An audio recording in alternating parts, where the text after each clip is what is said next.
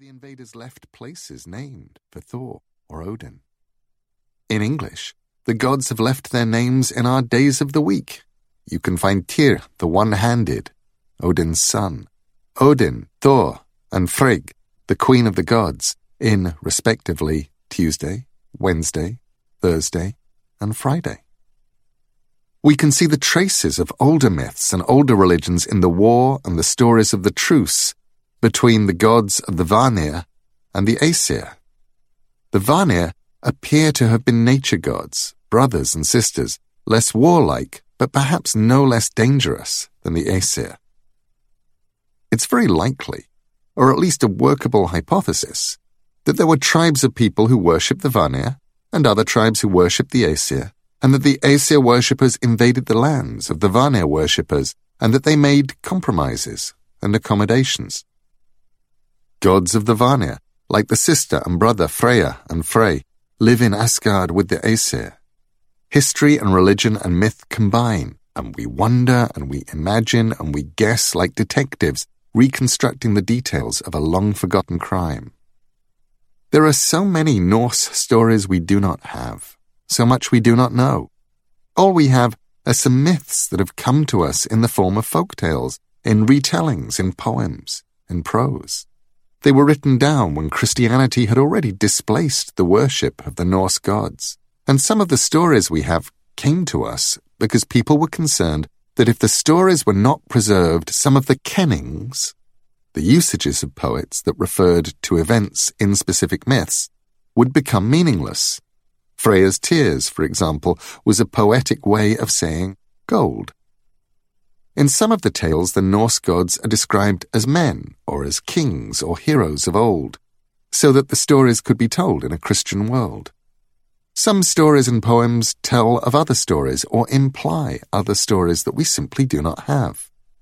It is perhaps as if the only tales of the gods and demigods of Greece and Rome that had survived were of the deeds of Theseus and Hercules. We have lost so much. There are many Norse goddesses. We know their names and some of their attributes and powers, but the tales, myths, and rituals have not come down to us. I wish I could retell the tales of Eir, because she was the doctor of the gods, of Lofn, the comforter, who was a Norse goddess of marriages, or of Siofn, a goddess of love, not to mention Vor, goddess of wisdom. I can imagine stories, but I cannot tell their tales. They are lost, or buried, or forgotten.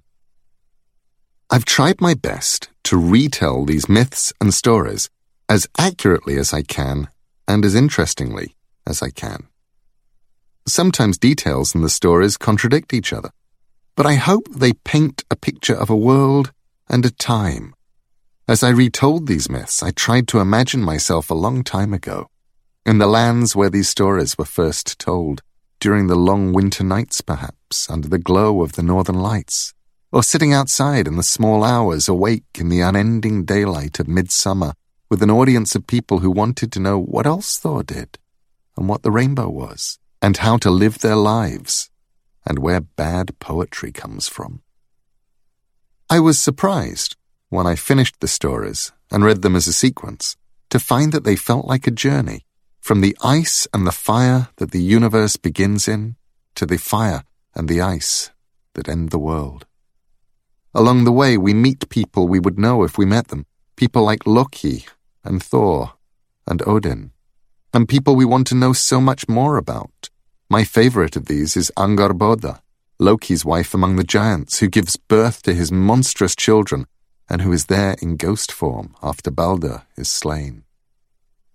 I did not dare go back to the tellers of Norse myth, whose work I had loved, to people like Roger Lancelin Green and Kevin Crossley Holland, and reread their stories. I spent my time instead with many different translations of Snorri Sturluson's prose Edda, and with the verses of the Poetic Edda, words from 900 years ago and before, picking and choosing what tales I wanted to retell and how I wanted to tell them, blending versions of myths from the prose and from the poems. Thor's visit to Hymir, for example, the way I tell it here, is a hybrid. It begins in the Poetic Edda, then adds details of Thor.